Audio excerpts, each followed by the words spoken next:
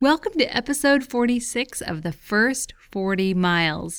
If you're new to backpacking, or if you're hopelessly in love with someone who wants you to love backpacking, then this podcast is for you. We'll talk about the essentials, how to lighten your load, and how to make the most of your time on the trail. I'm your host, Heather Legler. And I'm Josh Legler. And this is the first 40 miles.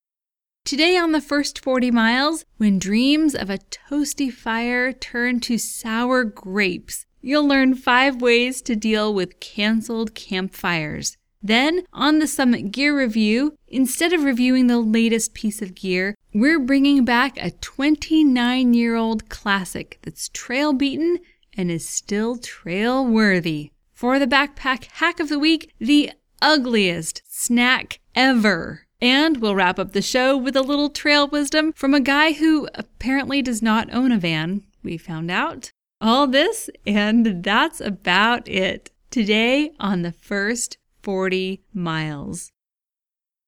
We're getting ready for our annual week-long backpacking trip with friends. This year, we're going to the Wallowas in northeastern Oregon. We're recording this episode just 4 days before leaving for the trip. But by the time the episode airs, the trip will have already happened. And if you follow us on Facebook or Twitter, you can check out pictures and experiences and things that we shared while we were on the trip. But right now, we're still getting ready for the trip at the time that we're recording this podcast. Just a couple nights ago, we went out for a walk and we talked a little bit about what excites us about our trip coming up. And we also looked back a little bit to what excited us about the trip we did a year ago around Mount Hood. And Heather, I asked you, what sparked you to go? What was it that really gave you that fire to go on that trip last year? So what sparked me last year was the idea that this was going to be an authentic outdoor experience. We'd done car camping as a family, and I always just kind of felt like, I don't know, claustrophobic because there were tents and people just all over in these campsites. Plus, there were semis rumbling by at 11 o'clock at night, sometimes even later than that, it felt like. And I just felt like it was never a true wilderness experience. And for some reason, I just really craved that and always have just wanted to be totally separate from the rumbling of humanity, just all the noise and the madding crowd, I guess. And then for this year, I think the thing that sparked me the most is that I've had this year of intense preparation, of intense learning, and I really just want to test my skills and see if all of this book learning and these little trips that we've done have prepared me for this bigger trip. The other day, I was at a local park with the kids, and our youngest, who's in elementary school, took me to this area of the park where there's a creek, which is dry right now, and some woods. And it had these little trails, 50 feet, a couple 100 feet long. And he loved taking me through these trails and in and out of these little tiny woods. And to him, that was exploring a whole new place. And it brought back memories for me. That's what I loved as a kid in elementary school. Just exploring these little places that at the time, to me, seemed so large. And what I really like, what really sparks me about backpacking is that I can go out and I can explore a place and it's on adult scale. I can explore a place where the trails are miles and the mountains are thousands of feet instead of just 10 or 20 feet. And I can feel like a kid again, being in a situation where I feel boundless. So that's what I'm really excited about. We'll be in a whole new place. I've never been to the Wallowas before, so it'll all be fresh and new and I can explore. So are there any ways that you feel unprepared for this trip? I feel uneasy about the temperature. I always sleep cold. Unless it's like 70 degrees out at night, I'm cold. That's what it seems like to me. So I have a 20-degree sleeping bag, and we know that the lows in Joseph, the nearest town, are going to be in the low 30s. So we're going to try to figure out what that means a couple thousand feet higher elevation. But I'm guessing that it's going to freeze at night. And for me, in a 20-degree bag, if the temperature is 30 degrees, I'm going to be cold for sure. I do have a really nice Thermarest sleeping pad that's going to give me an R value of over 5. So I think that'll make a big difference, but I've never used it before. So I'm also trying to figure out what extra clothing I should bring. And that's the part I'm still working on. How about you? Well, I'm not as much nervous about the trip as what I'm leaving behind at home. We recently moved and we're leaving all of our kids with a relative, and there's just a lot of loose ends at home and messes and things that aren't unpacked yet. And so, yeah, there's a little bit of chaos that I'm leaving behind, but I guess that's good. The fact that I'm leaving it behind is good. When I come back, it'll still be here, but I'll have a week of solitude and some time to kind of think without interruption, which definitely I need a little bit of that. In what ways do you think you're more prepared for this trip this year? Well, rain gear for sure. That was, last year. I guess more familiarity with my gear. Now I think I have a little bit better idea of where things are, how things are laid out. I've gotten really familiar with my pack and its contents over the last year. I definitely feel more prepared that way. So what are you hoping for on the trip?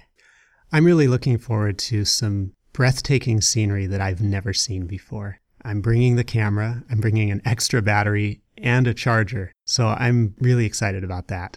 The other thing I'm really excited about is that this trip has a 0 day in the middle. A 0 day is a day where you do no hiking. You just spend 2 nights in the same location. So that will be Wednesday. Now, we are going to hike on Wednesday. We're going to summit Eagle Cap, but that's a day hike up and down. That means on Wednesday, we don't have to take down our tents. We don't have to put our tents back up in the evening. I think we're going to have a lot of extra time that day just for some leisurely activities. So I'm looking forward to that. I'm looking forward to the campfire chatter. Even though we don't get a campfire, we have a couple new people coming with us on the trip, and I'm really looking forward to hearing stories from them and their experience. One of the guys who's coming is a cartographer, and so he has, I'm sure, tons of stories. So I'm just going to keep my mouth shut and listen to adventure stories. Well, I can't wait. 4 more days. It's going to be so fun to be out there with you. You mentioned campfire chats without the campfires, and that is because there is a burn ban in effect. There's a wildfire, well, I don't want to say raging anymore, but there is a wildfire nearby. And that takes us to our top 5 list for today.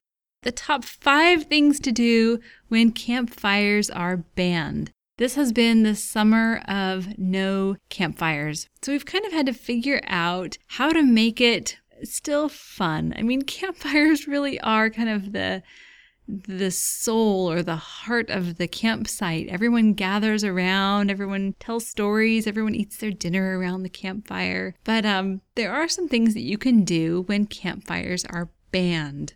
The number 1 for you hopeful people out there is to check the fire report and then check it again. Just because fires were banned last week or last month doesn't mean that they're banned this week, and the fire marshal is the guy that makes that decision for the area. If you're wondering how fires get their rating system, there is a website that we will have in our show notes that you can click on and kind of see the different levels of fire danger ratings. And you can find the show notes for this episode at thefirst40miles.com/046. If you're going to be camping in national forests, then you can call the office, the head office, where you'll be staying, and they can probably give you a little more detail or let you know if there's any last-minute change. You can get up-to-date information from them and also from the website. The number 2 thing that you can do when campfires are banned is to create the ambiance without the flames. One of the magical things about fire is light. Now, before you throw your headlamp into the empty fire pit, there is this great little product called Luminade. It's a pouch light. I didn't say lemonade, I said Luminade. And you blow it up, and it's this little pouch, like a little pillow, that has a solar-powered light. And once you inflate this little pillow, the light is completely diffused, so you don't get that blinding headlamp. And you can set that on the ground or in the campfire that's empty and cold, and you have this glow. And it at least illuminates the faces of the people around you without blinding them and gives you something to gather around. It puts out light for, I think, about 6 hours on the highest setting. So you get quite a bit of burn time, and it's all solar. The Luminade is about 3 ounces, and it also works if you just want to hang it in your tent for a nice soft glow inside of your tent. It's like a high-tech Chinese lantern. Luminade, by the way, is spelled Luminaid. Of course, we'll have a link to it in our show notes, so you can grab it there. Once you get the light lit, you can do games, stories, passing around food, telling jokes, whatever it is you do around the campfire. And I want to add, don't be afraid to go dark as well. So you can't have a campfire. Maybe that's a great opportunity to tip your head back a little bit and realize how many stars there are up in the sky. It will blow you away if you have only looked at the stars from your house in the city. When you get out in the wilderness and look at the stars, it's a whole different experience. The number 3 thing to do when campfires are banned is be sure to stay dry. Splashing in that stream midday may seem like fun, but as the weather cools at night, the last thing you want is wet clothing that you can't dry around a campfire. So be sure to stay dry. And on a related note, tip number 4 is to stay warm. If you're not going to have a campfire, bring a little bit of extra clothing so you can bundle up at night. You're not going to have that extra radiant heat to kind of warm you up before you jump into your sleeping bag. Yeah, and I'm actually bringing a little hand warmer on our upcoming trip, just in case I need just a little bit of extra warmth at night. Another thing you can do is to fill a water bottle with some hot water. However, there's also the risk of that kind of popping open and leaking in the middle of the night, and I just don't even want to go there. So I'm bringing a little tiny hand warmer just as, I guess, a security blanket, a little extra warmth. And another way to stay warm that some people overlook is to simply move. So if you're getting cold, or say it's in the morning, you get up for breakfast and your fingers can hardly move because you're so cold, take a little run for 5 minutes. Come back, you'll be warmed up enough to function. And the number 5 thing to do when campfires are banned is pat yourself on the back. Principle number 5 of Leave No Trace talks about campfires. And so if you don't even light a campfire, you're leaving a little less behind. You're creating less scarring on the land, which is what Principle 5 is about in Leave No Trace. It's talking about responsible campfires, but if you don't even light one, guess you can give yourself a thumbs up. Not that campfires are bad, but they leave an impact. They do. And depending on your approach to the campfire, that impact could last a really long time. If you want to learn more about principle number 5 of Leave No Trace, we'll have the link in the show notes. And of course, while you're at it, you could check out all the other principles of Leave No Trace. Today for the Summit Gear Review, we are reviewing the Thermarest Ridge Rest Sleeping Pad. Having insulation beneath you when you're sleeping is a necessity of backpacking. Whether you're sleeping on the ground or sleeping in a hammock, a sleeping pad will insulate your backside from the chilling ground or from the wind that goes underneath a hammock. So no matter what your sleeping bag is rated for, you still need a sleeping pad. The insulation in sleeping bags is really only meant to insulate the top of you. The insulation in the sleeping bag that's underneath you gets compressed by your body weight and has pretty much no effect. So you need that pad underneath, which is built of a different material and isn't going to compress under the weight of your body. The Thermarest Ridge Rest is an absolute workhorse in the world of backpacking. It's such an enduring piece of gear that you will never regret buying it. It's sturdy, it's effective, and it has been the go-to lightweight pad of countless backpackers, Josh being one of them. I mean, this pad has been around for 29 years, and you have owned a Ridge Rest for 20 of those 29 years, and it's still there. I mean, it's all in one piece. It's completely functional. It's fantastic. When I was a teenager, I dug into my parents' backpacking gear and just sort of borrowed whatever they had. So I had their old external frame packs and these sleeping pads that were made of open cell foam, you know, the yellow stuff, encased in a nylon cover. And these things were worn out. So I needed to buy a sleeping pad for myself. I got the Ridge Rest. I think I've had it for 25 years. I must have bought it just a couple years after it came out. And it's one piece of gear that I haven't replaced yet. I don't take it on every trip anymore, but it's still used within our family. So this is a closed cell foam pad. And the thing that makes it unique from the cheap blue pads that you can find at any big box store is that it has ridges to trap the heat. And the newer versions of the Thermarest Ridge Rest actually have an aluminized side to reflect your body's heat back to you.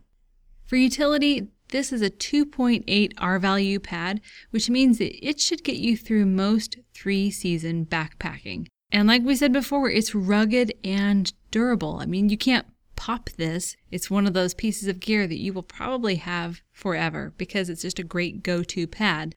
It weighs 14 ounces for the regular size, although I weighed the one that we have and it's 13 ounces. So I don't know if over the years it's kind of lost a little weight, after being kind of nicked and bumped and I don't know. Possibly. But anyway, ours weighed in at just 13 ounces. We have the regular size, which measures 20 inches by 72 inches. The larger size is about 5 inches wider and 5 inches longer. And the small size is quite a bit smaller. It's still 20 inches wide, like the regular, but it's 48 inches tall. So it might be a good one for a child. As far as maintenance goes, no patch kit needed. I suppose if you wanted to baby it and wipe it down with a microfiber cloth every time you use it, you could do that. But as far as I know, we have not performed any maintenance on it. We haven't gotten it detailed or anything like that. The ridges don't really accumulate stuff. For investment, this pad costs about $30. You can actually find 3 different models of the Ridge Rest pad. The one that's $30 is the one that has the aluminized coating on one side to reflect heat back to you. It has an R value of 2.8. You can also find what's called the Ridge Rest Classic, and it's $10 less, only $20, although I found lots of places online that were selling it for $15, which is only a few dollars more than the uncomfortable blue pads that you get from the big box stores. This is going to be way more comfortable for just a few dollars more. It has an R value of 2.6, just a little bit less than the 2.8 of the aluminized one. And there's one more option. It's the Ridge Rest Solar, which costs $45 and has an R value of 3.5. Now that one weighs more. It's 19 ounces instead of 14 ounces. So they simply made it thicker to up the R value. Josh and I were on a backpacking trip and I took the cheap blue closed cell foam pad and he took his classic Thermarest Ridge Rest and I experienced bruising on my hips that first night. And so I asked him if we could switch pads and he was very chivalrous and switched pads with me and he ended up suffering and I slept on the Ridge Rest and I was very grateful for that. So it is a step up in comfort. It's not going to be, the most comfortable pad out there, but it is definitely a step up from the blue foam pads. It's bulkier than any inflatable pad that you might find for backpacking. So usually these pads end up strapped onto the outside of a pack just because of their bulk. Yeah, you'll need an extra strap to attach it onto your pack. It doesn't come with a strap as far as I know. No. I don't know if it comes with a sleeve. Mine didn't. Mine just had a plastic wrapper around it. When my pack isn't too full, I have managed to get my Ridge Rest inside of my pack. The way I do it is I roll it up and stick it into the large compartment of my pack, and then I let it kind of unroll inside my pack so that it creates a tube in my pack. Then all of my other gear actually just goes inside of that tube inside the pack. It works pretty well. It takes a little extra space to do it that way, but it allows me to have a nice clean aesthetic to the outside of my pack with nothing strapped on to the outside, which I like. So this really is just a solid, sturdy, effective piece of gear that if you're looking for something that's lightweight and that will last you for years and years, or if you're buying a piece of gear for children and you want it to last for years and stand up to a little bit of rough treatment, this is a good piece of gear to invest in. For today's backpack hack of the week, Chugly crackers. Chugleys. What? I could have given these a really cute name like Cheddar Crispies or Cheesy Crunchies, but these are probably the world's ugliest snack, and they're so good. So, to make these Chugly crackers, Chugly stands for cheddar and ugly, you slice cheddar cheese about 1/4 inch thick and maybe about 1/2 inch by 1/2 inch, and you place them on a preheated non-stick pan on medium heat. What happens to the cheese is it starts to melt, and then it starts to bubble, and then it starts to crackle, and then it caramelizes on the bottom. And when that starts to happen, then you can flip them over and let it do the same thing on the other side. And when both sides have caramelized and it's gotten really crispy, then you flip them onto a plate and let them kind of cool down, and then you can package those crackers up and take them on your next backpacking trip. They get a little less crispy over time. After a couple days in the bag, they kind of turn into more like Chugly jerky instead of Chugly crackers, but they're still so, so good. That caramelized cheese flavor is just amazing. We don't know exactly how many calories per ounce these things are, but I'm guessing that as you cook them, you're essentially cooking out the water from the cheese, and you're maybe losing a little bit of the oil as well. But what's left, I'm sure, is packed with calories. Well, we wanted to give a little shout out to the Trails Club of Oregon. They are celebrating their 100th anniversary this month. This club was formed on October 3rd of 1915, and we'll have the link to their page in our show notes so you can go check them out. And the show notes for today are thefirst40miles.com/046. We'll leave you today with a little trail wisdom from our good friend on the trail, Vincent Van Gogh. This is 2 weeks in a row of Vincent. He's got some good stuff to say. He would have been a good trail partner. He said, "It is good to love many things, for therein lies the true strength, and whosoever loves much performs much, and can accomplish much, and what is done in love is well done." That's it for today. Thank you for listening. If you liked this podcast, follow us on Facebook and Twitter or review us on iTunes. We'll see you next time on The First 40 Miles.